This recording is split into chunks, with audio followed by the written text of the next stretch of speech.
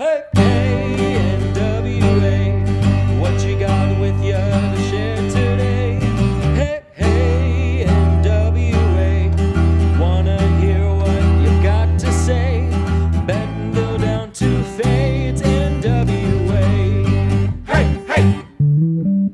Hey listeners, welcome to another episode of Hey Hey NWA. This is actually the last official interview of the season. Yeah, this actually may be our very last episode of 2017. The whole thing of the whole 2017. Season's greetings, more like season salutations. Yes. Right? Am I right? You are correct. Yeah, I am. That's actually really accurate. So we sat down with Monica. We just sat down with her and talked to her. We're recording this intro and outro after the interview. But we sat down and talked to Monica Jordan, who is an artist and art educator in Rogers.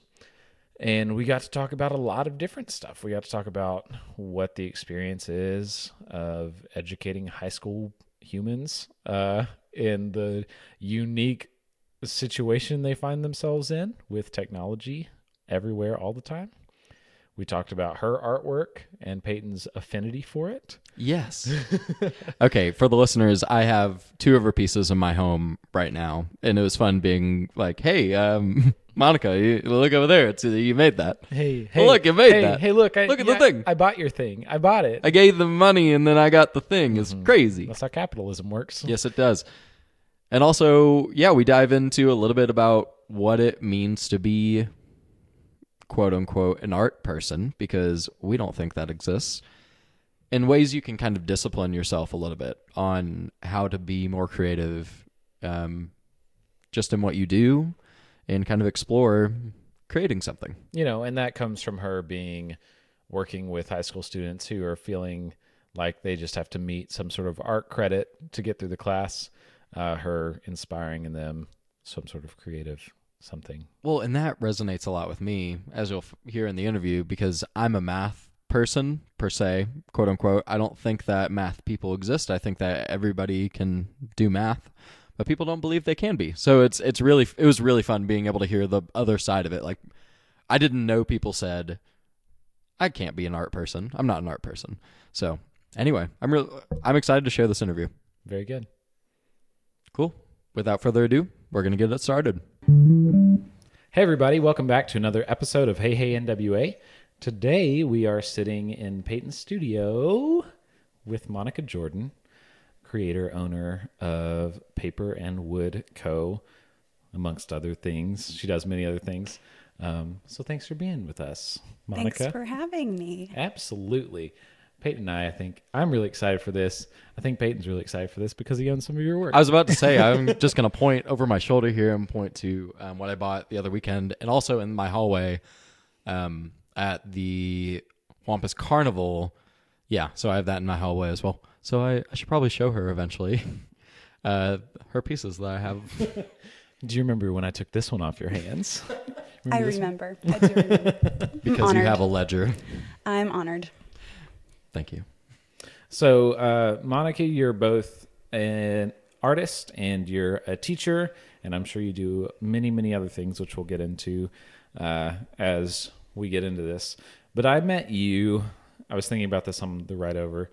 I met you, it's been almost 2 years ago, at Little Craft Show in Springdale, well before I moved here. I was kind of checking out the art scene up here and seeing what it was like. And I remember meeting you and Jacob and thinking like, oh, there's really great people up here doing really, really cool work. And I'm really excited. And the two of you stuck out in my mind for whatever reason, because maybe it was at that show, like looking for high quality stuff. I was like, they know what they're doing. They know what they're doing. So I was really excited when I moved up here because in my mind, you were some of the people that I thought of as like people in the artist community who I was really excited to be around and meet and that sort of thing. So that's been almost 2 years now. It's wild to think that it's been that long, but I think it's really funny that you say that because I think that must have been our second show ever. Really? And we truly had no idea what we were doing at all. Learning on the fly. So I think it's really neat that we stuck out in your mind in that way, because we certainly didn't feel that way. Okay. So explain to us your work. What I saw at that show was torn paper portraiture. Explain to us what that is and give maybe an image for our listeners. Okay. So I'm basically a collector of papers. I have boxes and shelves of like wallpaper samples from various decades, gift wrap, hand painted papers, scrapbooking papers, just all kinds of paper. And I rip and tear and cut those papers into various shapes and kind of layer and paint them on together and form images, portraits, landscapes, all kinds of things. Now, well, I was wondering did you have this collection of paper just before you even started? Were you just always a paper enthusiast? Kind of without knowing it, I think. I was drawn to these papers and I felt guilty throwing them away or bringing them to the recycle center or anything like that. So I held on to them, not really knowing what I was ever going to do with them. But yeah, they were just kind of sitting there waiting for me until I figured it out. And what was the process of like discovering this? Because you had said you'd only done one other show before the one that I met you at, I guess. So how did you fall into saying like torn paper is my thing? It's kind of weird. It was kind of by accident. It happened through my teaching practice. I was teaching elementary art at the time and trying to find something that I thought my sixth graders would be interested in working on. So I was just researching lesson plans online and I found a torn paper lesson plan. So I wanted to try it out and see if they would like it or be able to do it even. And I never ended up doing that lesson with sixth graders, but I ended up just becoming absorbed with it myself. And the rest is kind of history in the making. Perfect. I have done one of these torn paper portraits. In college, I did one, and it was rough stuff. I mean, I cannot imagine doing it with sixth graders, knowing how big of a mess I made as a single college student who could get paper and have it in one place and not let it get everywhere.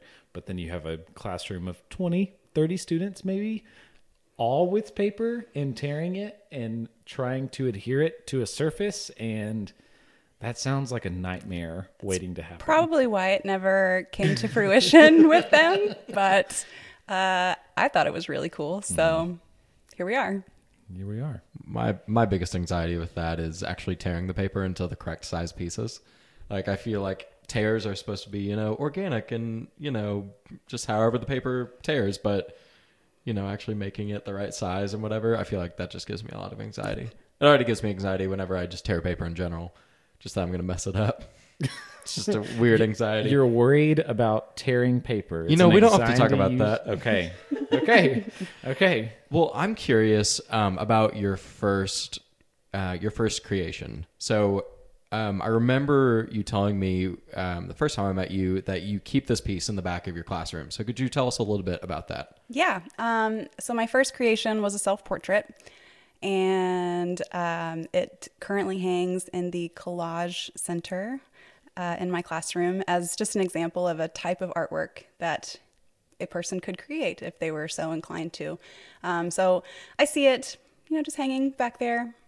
It's a neat reminder for me to look back on and see where I started, and also to share with students that, to sort of give them a launching board of where or how a person can grow in their craft if they just stick with something. Now, is this piece, well, I don't know if you talked about it whenever in describing the process, but you also epoxy your work, correct? Yes. So could you talk a little bit about that? And also, is that one layered with epoxy as well? Definitely not. Okay. My husband actually does the epoxy portion. I don't handle that in any way at all. But originally, my pieces were, they were just torn paper on a sheet of transparent, like laminator runoff, basically. So it was just that on a piece of laminator paper sealed in just Mod Podge It's pretty rudimentary looking. It's kind of embarrassing for me to look back at. I kind of dislike it and like it. A love-hate relationship, I suppose. But no, there was no epoxy, no frame, no wood even. When we did our first show, everything was on canvas. It was all torn paper, all sealed and just glue, just Mod Podge. And then with each new show that we've done, it's changed somewhat. So our materials have become a little more advanced and our process has advanced a little as well. And the wood that your husband uses is just like so great with the paper. It's just a nice contrast between something perhaps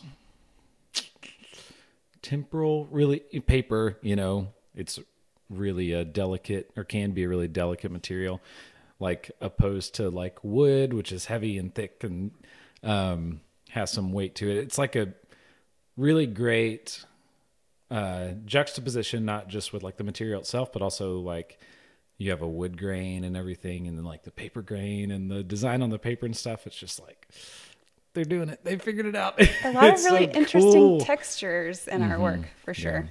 Yeah. How did you talk him into helping you out and getting him on board? Well, how did you even think to do that in the first place? So just for our listeners, so eventually the pieces developed into this paper collage on wood that Monica's husband would supply. So could you talk a little bit about that? Like how you became paper and wood when you were just paper at the beginning? Yeah. Well, formerly I was known as Miss Art Teacher Lady. That was how I did these shows. And as these paper collages began, I really didn't start off with any intention of selling them or participating in shows. It all happened when I did a trade with my now good friend, Olivia Trimble. I wanted a sign for my front door that would deter solicitors and missionaries from stopping by.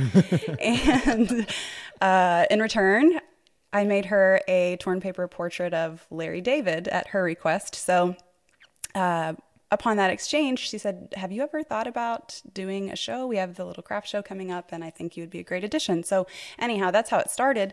And eventually, my husband has always been involved in sort of the background. He's always been willing and interested in helping and in building the booth setup and display and all of that.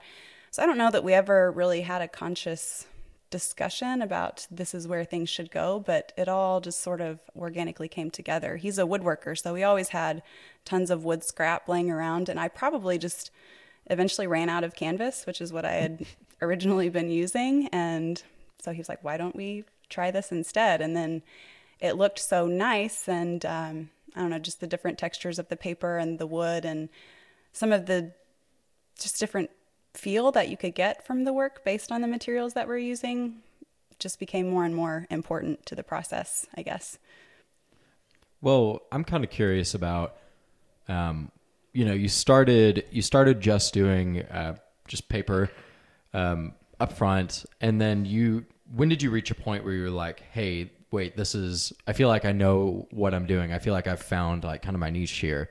Could you talk about maybe what piece maybe you made that kind of made you feel like you're there in a sense? If you do feel like you're there and figuring out. I don't know that I feel I'm there. I feel very confident in my work. I'm proud of my work. But one piece that sticks out for sure was a commission piece that I did for a friend of mine from high school. She now lives in Italy, and she contacted me and said, I really love the work that you're doing. Would you be interested in making a portrait of my husband's dad from when he was younger? And it was a really cool black and white photo, monochromatic. So I did the skin tones in gray and did all of it in, shades of gray and black. And it just looked really striking. And I was kind of, shocked that I had pulled this thing off. It looked really awesome. And I was really proud to ship it over the ocean. And she was just blown away by it. And her dad was blown away. And I was just blown away myself that someone would appreciate my work in that way. And that's really when I think it clicked that I could be onto something here. Or maybe I'm doing what I'm supposed to be doing. I don't know. So backing up to your education in what you now do as I guess your full-time gig is teaching art. Yeah. What was the initial sort of spark for you that made you interested in art and also but possibly art education as a career? Well, that's kind of a long and winding story. I'll try not to ramble, but I've No always way, bring it been on. I've always been artistic. I've always been, drawing and painting for as long as I can remember. When I was a kid, I took, art classes in high school and all of that. For whatever reason, I never really saw art as a career option for me. I don't know. I wasn't really confident in my work.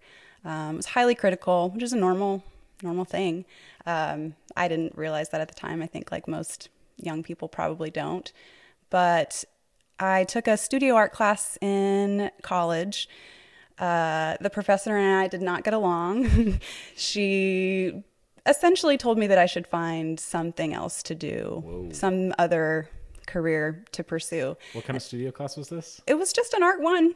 Like 2D or drawing? Studio Art One, I think is what it was Okay, called. It was okay. at NWAC Okay. for whatever that's worth. Anyhow, I earned myself a C in this Studio Art One class, and that was the last art class that I ever took in high school. My degree is actually in Spanish and Latin American Studies. Oh, okay. So, I mean, that's not an education degree either. But by the time I had gone so far, with that degree, didn't really know what I would do with that either. Heard about the non-traditional teacher licensure program for people who have earned their bachelor's. So that's what I ended up doing. Ended up earning my licensure in Spanish, and I taught high school Spanish for 2 years, just that alone. And then I met a mentor teacher there. I had drawn up all of these like posters and diagrams and things for my classroom. And she walked in and she saw them and she said, "Why are you not teaching art?" And it was just kind of a light bulb moment, like, why am I not teaching art? I don't know. What am I doing? So I started, piecing together how I could make that happen. And I worked my butt off, like trying to study all of the, things that I may have missed out on in, art history, or just learning about techniques and materials and processes that I had no idea about, lacking that formal study. So I took the test to get the licensure and ended up getting a job teaching part-time high school Spanish and part-time elementary art at a small rural school in north central Arkansas. I would teach high school in the morning and walk across the street and teach elementary art in the afternoon, and it was insane. Wow. Oh my gosh. And eventually I ended up getting a full-time art position. One at a school nearby there, but then I had an opportunity here in Northwest Arkansas kind of fall into my lap, and it's been pretty dreamy. I cannot imagine the planning that goes into a day of high school Spanish and then turning around and doing like middle school art. That seems like a pain in the butt to try to like balance time and preparation. It was between those two crazy. things. I was chasing my tail, feeling like I was not getting very much accomplished ever. My afternoon art classes were the craziest because there was no sort of flow to the schedule. So, for example, I might have a 6th grade class followed by a kindergarten class followed by a 3rd grade class. What? With a 3-minute passing period in between each that I'm supposed to use to, prepare materials for these vastly different art lessons and skill levels. So it was crazy. I did that for 3 years. Holy cow. No thanks. I'm good. It was So crazy. I can imagine why having just art classes up here is dreamy. It's when you dreamy. describe it like that. It's great. Cool. Well, I'm curious now, just I guess simultaneously being an artist and being an educator, and how, and I say those terms as if they're distinct and, not intersecting. But I'm just curious about that interplay, especially since you're an artist and you have this process, you have this creativity, and you're in a public school and trying to instill that in just the youth, And I'm very curious on how you do that. And the thing is, this kind of hits my wall of understanding what it's like to be an educator, but just how does that intersect with just the day-to-day lessons and dealing with students, and even discipline, and grading, and also producing art and instilling a creative spirit. I guess I'm just curious about how all of that comes together. Very big question, and I am so sorry already. I think I'm basically just a glutton for punishment, and I stay up way past my bedtime almost every night. Yeah, there's a lot to be done during a day just for my duties at school. I've got, paperwork and documentation and grading, like you said, in addition to preparing lessons and actually working one-on-one with kids, which is the part that I enjoy the most. It's really hard. It is really hard to do that. When you say that your favorite thing is working with kids, what about working with kids really do you enjoy specifically, I guess?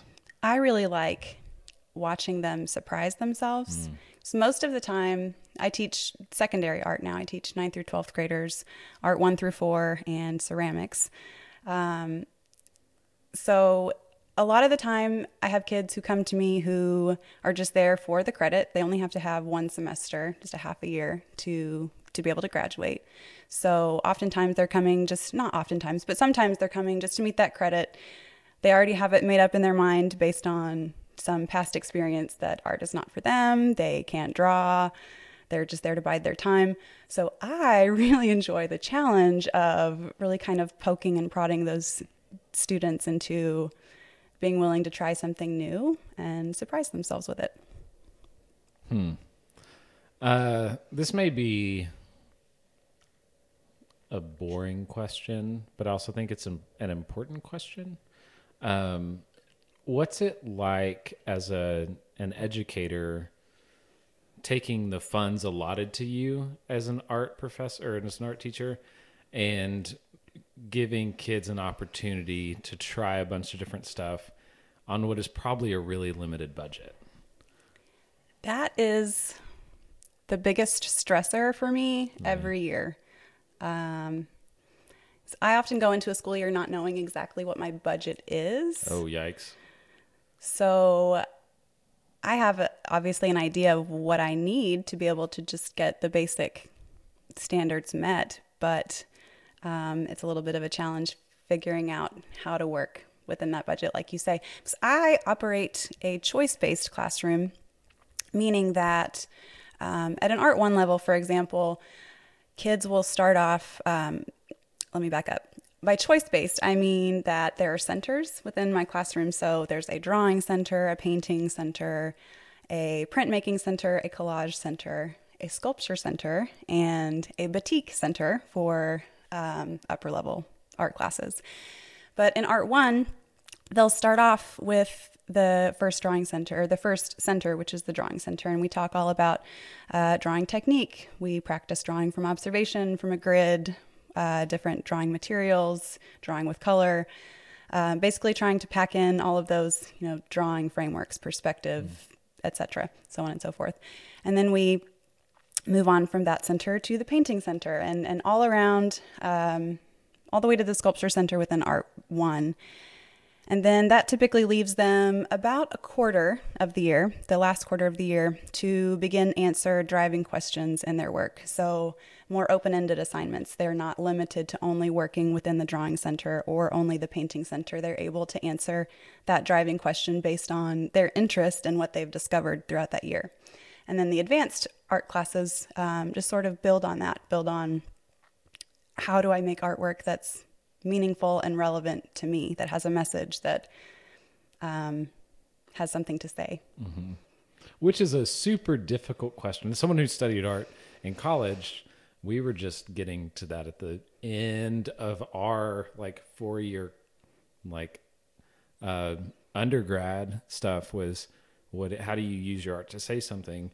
I don't think we touched that with a 10-foot pole in, high school art.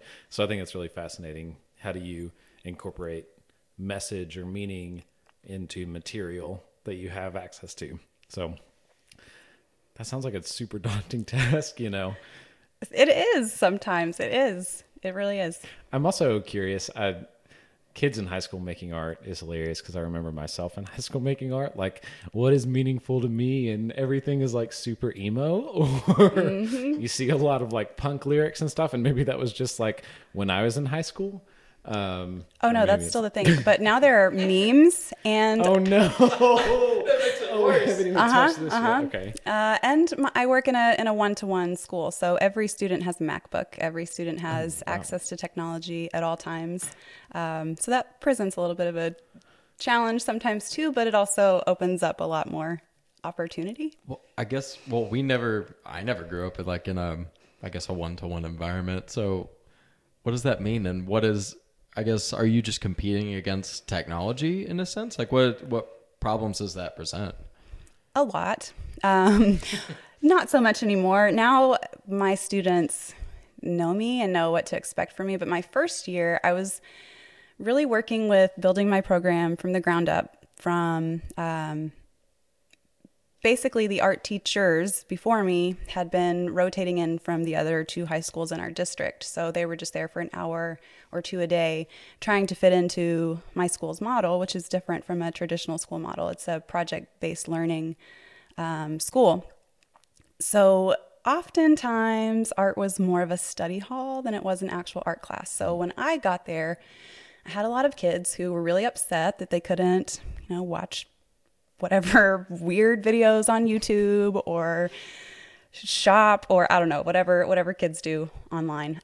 So I was mean for a while, but once they realized that it was for their own benefit and that art can actually be, pretty cool if you are willing to put in the work, then some of those problems have gone away. I mean, they're still there. There's still kids who want to catch up on Netflix while they're arting, but It's just a vastly different world than, Yes, it is. It is.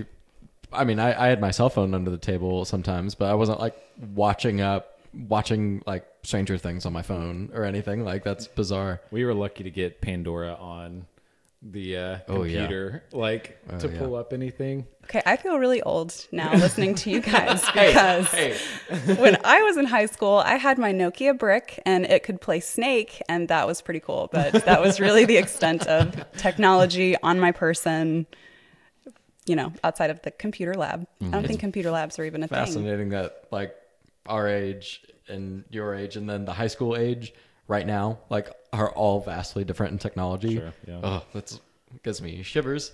Technology is advancing rather quickly. It's crazy. I'm going to circle back to something. So you were talking about how you would talk to students about how, they have some preconceived notion that they're not an art person. And I think that's fascinating. I have always had that kind of thought about math because I've studied math and physics in college, and I'm definitely of the opinion that anybody can quote unquote be a math person. Like everyone has the ability to at least gain the small skill, not do all these crazy equations, but just be able to do basic math and be confident about it. So how do you turn, I guess, a student to realize that they have that? And I know you talked about them surprising themselves, but I guess how do you make them surprise themselves? Or how do you help in that process? Because I feel like that's ultimately in their control and their experiences, right? It is ultimately in their control, but the proof is kind of in the pudding, I suppose, to use a cliche there. So, for example, we start off with drawing because most kids think that's the hardest thing to do. And that's what most of them tell me they want to be able to do by the time they leave me at the end of the year. They want to be able to have seen, visible improvement in their drawing skills. So we start off, and we talk about the proportion of the face and how, these are typical measurements of a face. If you start off drawing a face, use these measurements and your proportion will be correct and you can go from there. For some kids, they need things to be broken down a little bit more. So drawing from a grid is something that's very helpful for them. So sort of being able to differentiate among your kids and be able to provide a lot of different supports for those different needs. And then they can kind of pick and choose what they need from there. Just being, I think, available and having a basic knowledge of different approaches for the same end result.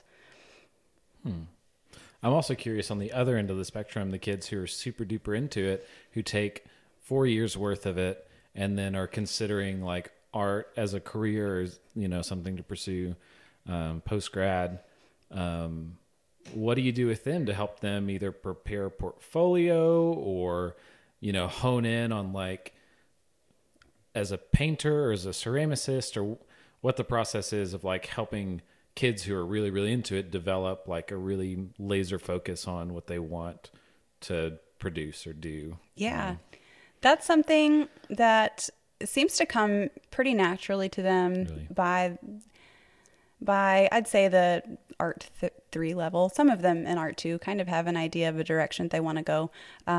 But art 2, we're kind of still working on individual voice and purpose and work. And then by art 3 and 4, these kids have been, you know, through all of the centers. They've gone through all of my driving questions. And at that point, I task them with writing their own driving questions, and they have to figure out what is my question and how am I going to answer it from an art perspective. Can you give us a rundown of your driving questions? Like run through some of them? They vary. Oh gosh, I wish. I'm embarrassed that I'm blanking out at the moment. One that we're using in Art 2 right now, or I'm sorry, not right now, that we used in our last unit was talking about trite symbolism and how do we avoid trite symbolism in our artwork. Basically, memes, smiley faces, corner suns, you know. Corner signs. These, you know, very basic level symbols and artwork, they have a meaning. Kids are choosing to include them in their work for a reason, but trying to get them to substitute that symbol for something that's more unique and personal. Interesting. That's fascinating. We never had anything like that. Especially in the high school level of talking about the artwork in that sort of way. So I think that's really fascinating. I was trying to see if there's any like questions that Peyton and I could tackle as like either, I don't know if you address like purpose of like your work or why you do what you do or how you do what you do, that sort of thing. The trite symbolism's good though. Like recycling, you know, used and old ways of visualizing things. That's interesting. So many of them are very open-ended, like how do artists express emotion? And then we look extensively at different mediums and different artists who express different emotions in their artwork. And I try to purposefully choose artists to show them that they've never seen before, contemporary people. Try to focus as little as possible on the old dead white guys, you know, try to be as diverse, because it's just such a rich world out there, and to only focus on the masters, I think, is doing a disservice in hooking these kids into art and what it can be and do and say. But really just seeing that variety of art, I think, sparks so many of their own ideas. And even if it doesn't lead to some grand art piece, it at least gives them the creative freedom to experiment and express themselves.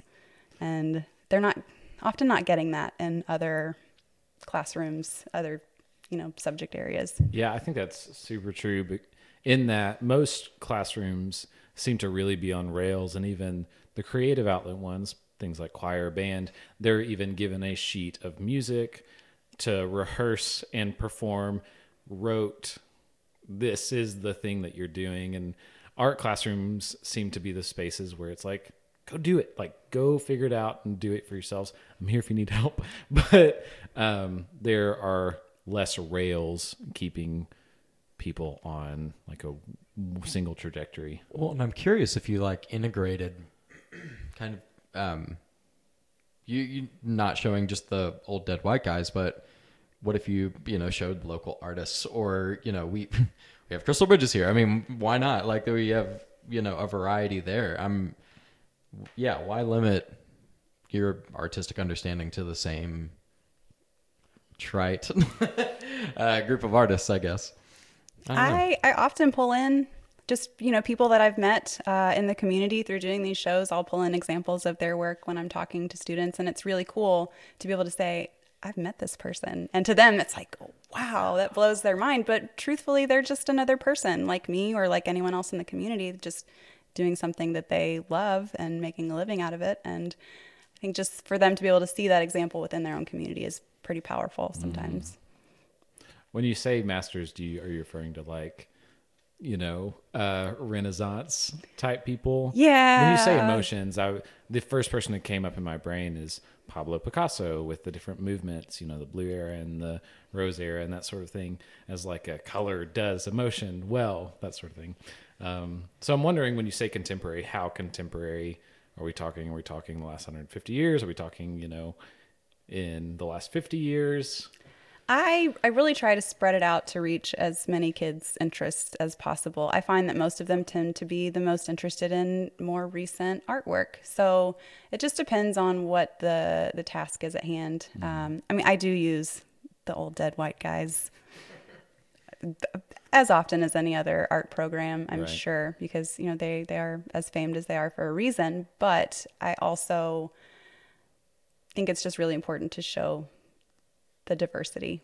Yeah, for sure. Who are some of your favorite artists? I'm curious to hear, maybe contemporary or otherwise. Oh man. Well, Frida Kahlo is probably my most favorite artist. She's just such a rebel and just did it her way and didn't let anything hold her back. She had a crazy husband. She was impaled on a tram. She had polio. I mean, she's a badass. You didn't know any of that? I knew most of it. I did not know she was impaled by a tram. Yeah. That's news to me. Yeah, I think a guardrail went through her body when the tram wrecked. And there are pictures of her in the hospital in her cast, like painting on her cast and just doing her thing. Gonna paint another flower, another flower, another flower, until you get it, like flowers everywhere. Anyway, and self-portraits. I am curious. So, you go through all of these stations with the students, so you must have like a variety of skills and experience, like with various art forms, right? Yeah. So could you tell me a little bit about we're talking about paper and wood, but also like I'm curious to hear maybe other stuff you've been experimenting with lately.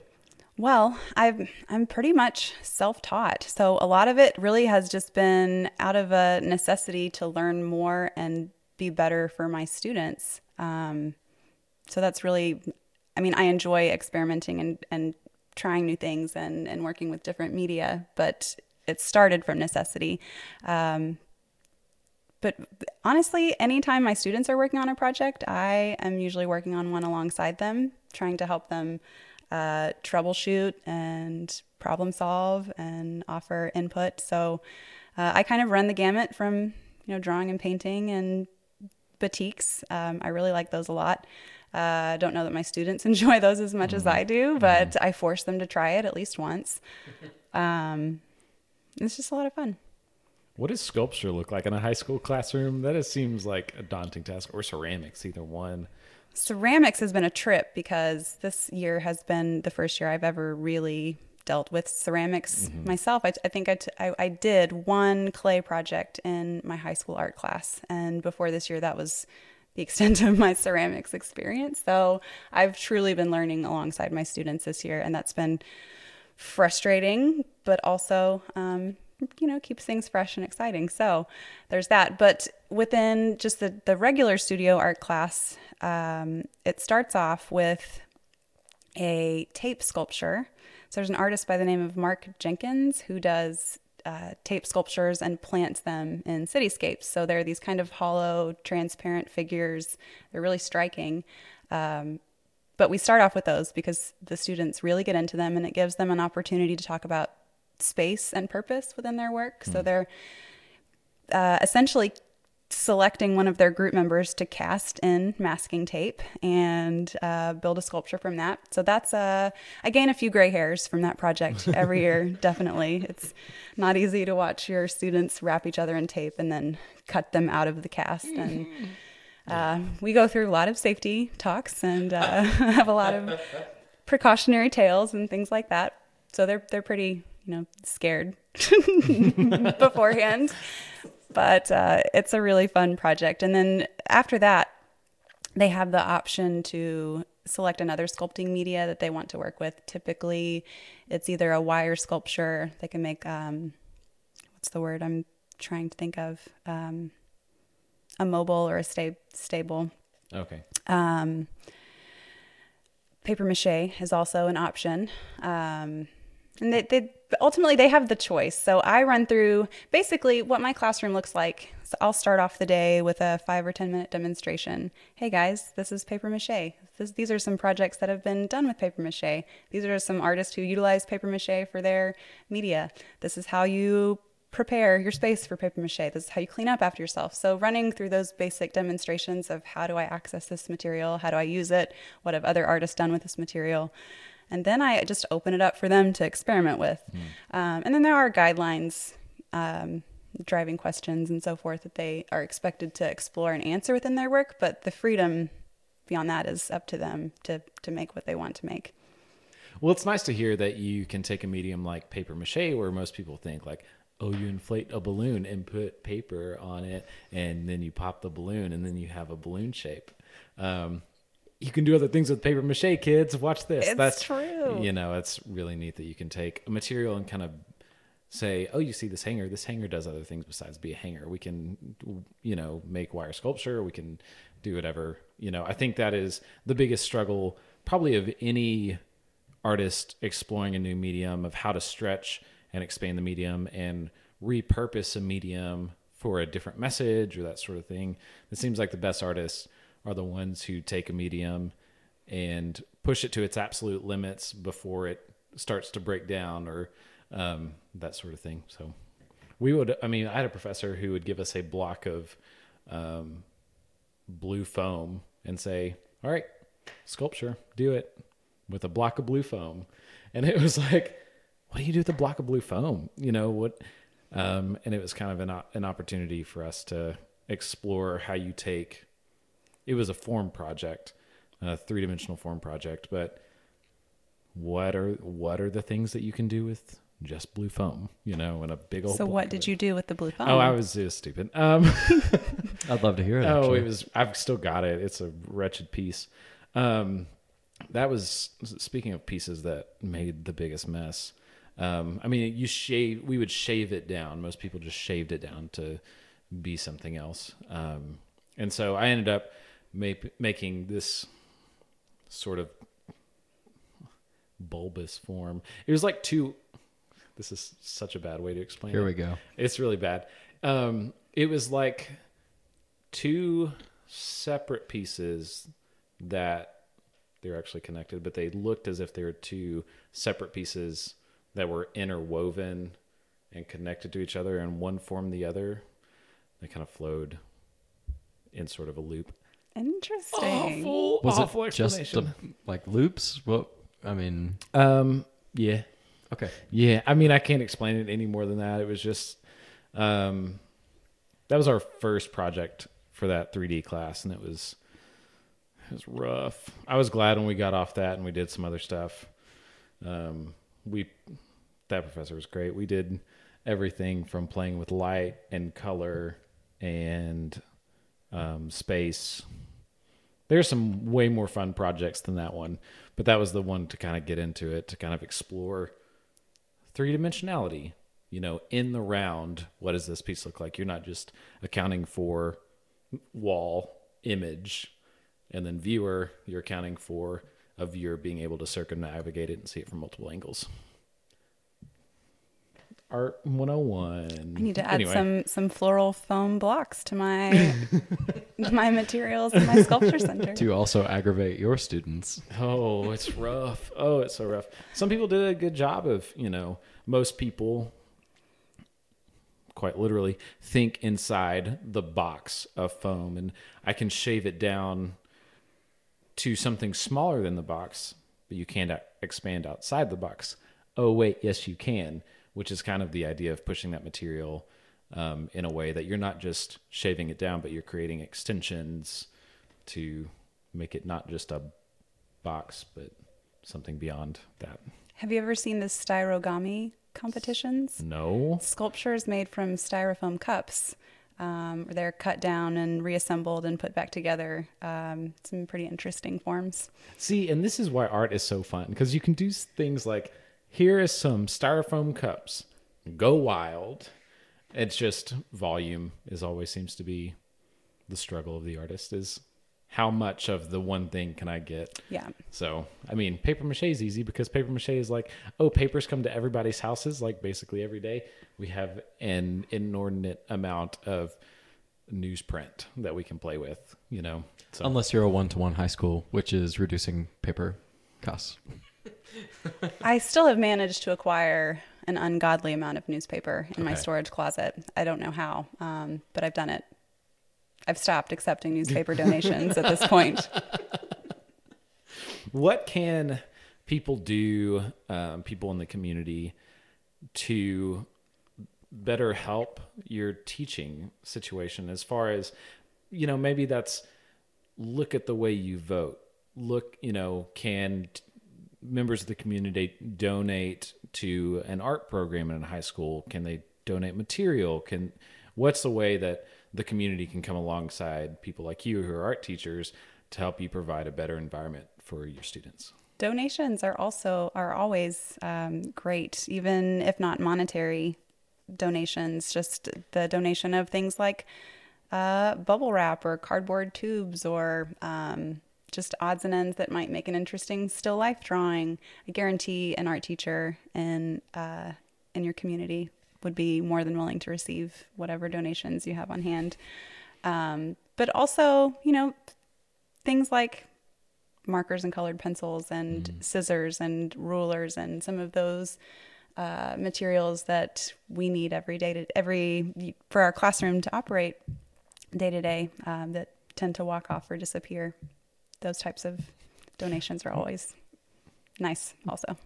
Because I can imagine things tend to walk off pretty often in an art classroom. They do. Yeah. I haven't come up with a system yet that works to track things without just driving me insane. So I kind of just have to accept that as a part of it. And I tell myself that they're taking the material to continue their art making outside of my space, and that somehow makes it okay. You almost need like a library card system or something where you have a set of scissors in a pocket and you say you put your ID there. Yes. Or your cell phone Your there. cell phone. And you can have your cell phone back when you put those scissors back. Yes. Then that may lead to a mass crime spree of stealing cell phones. I have no idea. Which was a big problem in my high school, was people stealing cell phones.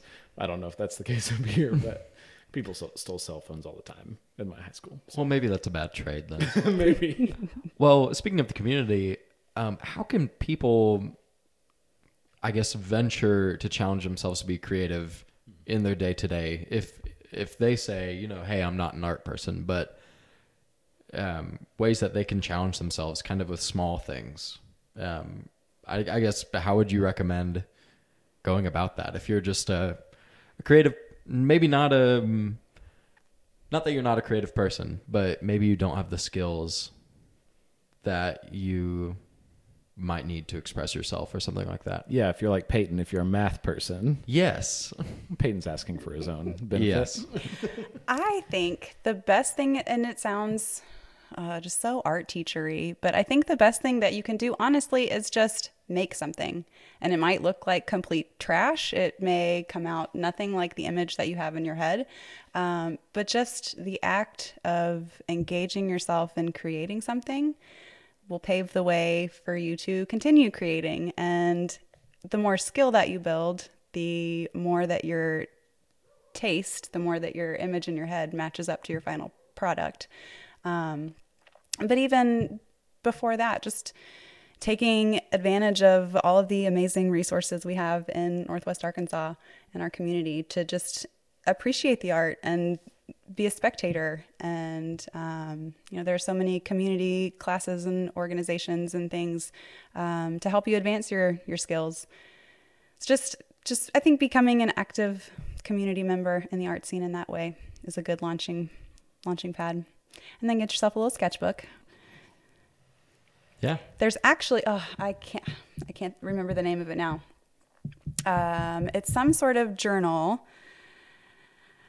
My coworker, I should preface, my coworker told me about this. I haven't actually used it, but it was so cool that I now want to get one. It's basically a sketchbook that has different prompts in it that you destroy it and just experiment with different materials on each page each day. And I'm kicking myself that I can't think of the name of it. It's like Destroy the Sketchbook. Yes, or yes, something. that's exactly what it is. Destroy the sketchbook. Yeah. Yes. It's neat. I've got Interesting. one. It's really cool.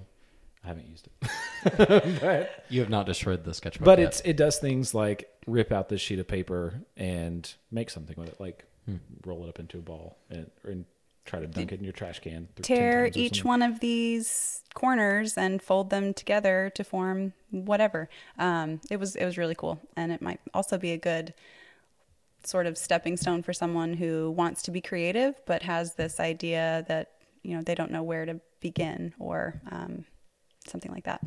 Sure, and that's kind of reminiscent. We had an interview with Dylan Dooms, and Dylan Dooms had kind of a discipline whenever he was in this interim period where he would do daily doodles. And I mean, his doodles, he said he'd spend 2 hours a day on. And I was like, oh, that's realistic for me. But that's awesome that he was able to get into that discipline. And so I guess my mind kind of gravitates towards, like art is work, art is discipline and challenge and all of that. So It's also therapy. It's also cathartic to kind of sit down and take something that you might be feeling or want to get out of your bones onto a material and or even mimicking other people's work. I think mimicking other people's work can be really frustrating because it's not as good as that. But there are artists who don't necessarily deal with like actual images, but kind of taking a piece. Who's the artist in Houston? There's like a meditation center in Houston. He has a piece in Crystal Bridges, Rothko. He just takes giant canvases and paints them one solid color in a lot of way. In the Rothko place in Houston, it's just these giant panels of just like black paint, and it's like, whoa, that seems really boring to do. But in my house right now is sitting a canvas that I just painted black with a tiny little brush, and it was just nice to like have some sort of therapy to put black ink on a white canvas. And it was great. Like just mimicking the way Rothko does his work, looking at other artists and saying, that's interesting, I want to try that out, is maybe another way to jump into it if something particularly interests you and says, I want to figure out how to do what they did. So I like that you said that art is work. 'Cause that's something that I struggle with a lot with my students, especially my first year with them. There's this preconceived notion that someone who is good at art is just naturally good at art. They just make it and they do it, and that's that. But that's not the case. Even if you find someone who you think this person has such natural talent, their drawings in their sketchbook are amazing. If you ask that person how many hours a day they spend drawing in their sketchbook, they probably would shock you with their answer. Nothing ever comes easy. So I have a Salvador Dali quote on my wall.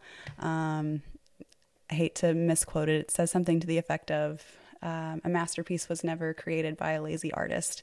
And so I refer to that often with my students. Like, you're never going to make something that you're satisfied with if you're not willing to put in the work. Nothing ever comes easy, which makes them angry sometimes. But well, yeah, it's kind of frustrating. I mean, in a culture where I can turn to my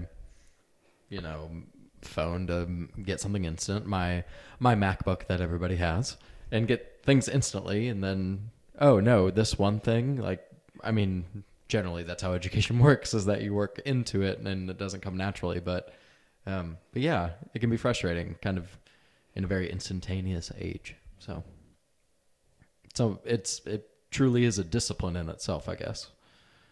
Anyway, that concept is very interesting to me. Yeah. I also see people who are like, if you're frustrated about getting into a creative process, like go buy a set of Legos and put something together. It's just like a way to jump into it without like feeling like you have to have it perfect or anything. Like there's an association of like play with that material. And so you can get into it and enjoy it and create in that space where there's not an expectation of anything to look perfect, and or maybe it is, and you have step-by-step instructions to get the Death Star built or whatever it is that the Lego set is. I think sometimes people are so intimidated by artwork because it has to look like a very certain way, and some people don't want to approach it as like a play thing because it It's can be hard a to play thing. classify something as play when you invest that much time and work into it, and to be experimental with something that, "Oh, I just spent 10 hours trying to get this to look this way. What if I do something else and mess it up?" So it's a very intimidating thing, but it's part of it. Yeah. We had I'm going to mention another professor that we had a piece like this where you would start with a piece. He would hand you a 10 by 10 sheet of paper and say, okay, you've got 2 days to do something with it. Do whatever you want to it. We're going to be working on this project for a week or two, but you're going to have this piece for 2 days. And then I'll tell you the next step when we get to the next step. But hold it loosely is all I'll tell you. And so we got to the end of 2 days and we had our pieces ready and there for critique, or what we expected to be critique. And he said, trade it off with the person sitting to your left. And the person to the left then had 2 days to take that and add on top of it. I like this idea.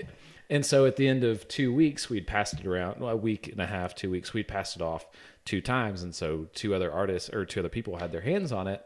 And by the end of it, nothing was sacred. Like nothing was how it looked at that first day of critique, quote unquote. And so you kind of learn to, hold it a little more loosely. I thought you were going to say, all right, now rip it up.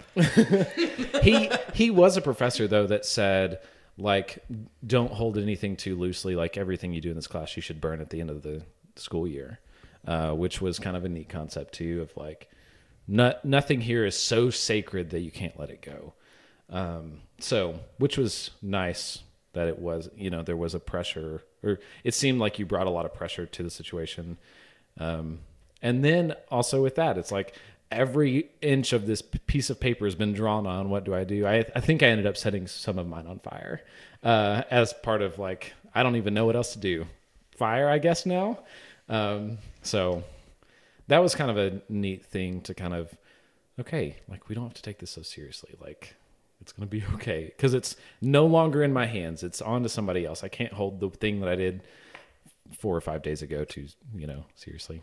Making myself a mental note to go back and add that to my repertoire. I like that idea for maybe come January.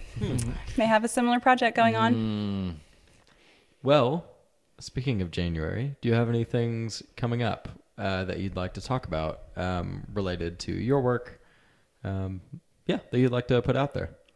Well, I am displaying some artwork starting this Thursday for Art on the Bricks in downtown Rogers. I am the chosen artist for City Pump this month until January. So there's a reception going on Thursday, December 14th. And then my artwork will be on display until, I think, January 12th or 13th. Excellent. And where can people go to find your work for Paper and Wood Co. or anything else? Well, currently, don't have any shows lined up at the moment. Working on hopefully entering into some new exhibition spaces. My goal for this year is to focus less on art and craft shows and more on gallery representation or just being able to be able to have my work more available in town rather than at not sporadic, but at temporary pop-up events. Right. Do you have a Facebook page or website or anything that people can go to? Paper and Wood Company on Facebook, and on Instagram, Paper and Wood Co. No dots or spaces or anything like that.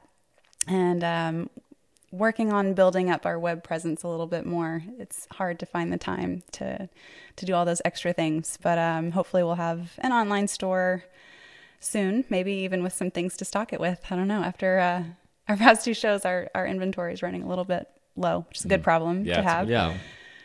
I'm wrapping up some commissions and things like that over the next couple of weeks. So that'll be my goal. Cool. After that. Is there anything else you want to promote? Cool YouTube videos or memes that you want to share with us that you've heard from some high school kids? Well, there is this really cool video. It's probably old by now, but it's this guy who paints the Mona Lisa with cheeseburger grease. I have not seen this. He has like 500 McDonald's cheeseburgers and he just rips and tears them apart. And it's a time-lapse video of, him painting the Mona Lisa. Which cheeseburgers will probably outlive the Mona Lisa, considering what's in probably a McDonald's cheeseburger. This is probably true. Oh, that was a good way to end this. Monica, thank you so much for joining us. We really enjoyed our time. Thank you for having me. It's fun. Hey, everybody. Zach here. I'm here by myself on the backside of the interview with Monica Jordan. I just want to remind you guys of something. What you have just listened to, our interview with Monica Jordan, was our last full-length episode of the 2017 year. We will have a local lowdown, and it's coming out on Thursday. Look out for it. It'll be very good. But us here at Hey Hey NWA are going to be taking the month of January off to make some plans for our next year of providing you guys with arts and culture stuff related to Northwest Arkansas, planning interviews and events and all sorts of cool projects. We just wanted to say that we are incredibly thankful for the support that all of you have given us over this last year. We would not be doing this, or maybe we would if it wasn't for you, but we really enjoy interacting with all of you, and being able to do this show has been a lot of fun. Peyton and I will be doing an episode where we do a year-long recap, which I'm really looking forward to. It's going to be a gush fest. Anyway, and then some things to look forward to in the year 2018. I might be bringing a new segment to the show, which I'm super duper excited about.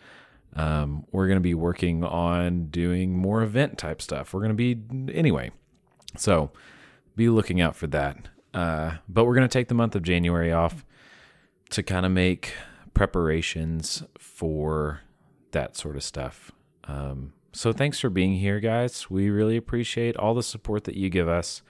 If you somehow have not followed us after a year of being with us on Facebook or Instagram, we are Hey Hey NWA on Facebook, Hey Hey NWA podcast on Instagram, and heyheynwa.com is where you can find all of our other stuff. So yeah, thanks for being here. Be looking forward to the local lowdown and our couple of episodes in January to give a recap of what we've thought of our first year of Hey Hey NWA. So hope you guys have a wonderful week and a Merry Christmas to all of you. Happy New Year, all of that stuff. We will see y'all in the new year. Bye. I think I'm supposed to say that's the jam. Does that happen here? Yeah, that's the jam. Bye, y'all.